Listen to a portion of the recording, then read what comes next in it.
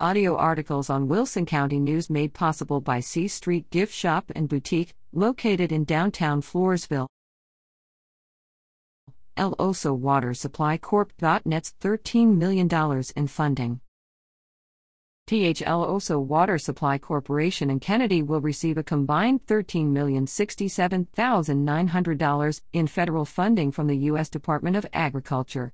The funding is part of a $307 million investment to update rural water and wastewater facilities and materials to secure access to clean, reliable drinking water. The investments will fund two projects for El Oso Water Supply Corporation. $12,931,400 will be used to expand the water system capabilities by constructing a well, ground storage tank, and pumps, as well as install two water transmission mains. These improvements will meet the demands during peak times with the replacement of the existing line and will reduce the amount of water loss due to leaks and breaks.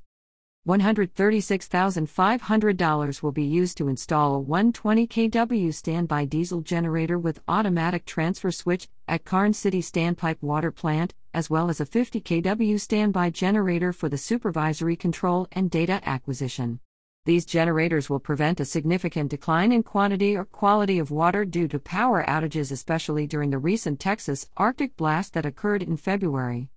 El Oso Water Supply Corporation provides service to customers in Atascosa, V. Karnes, Live Oak, and Wilson counties.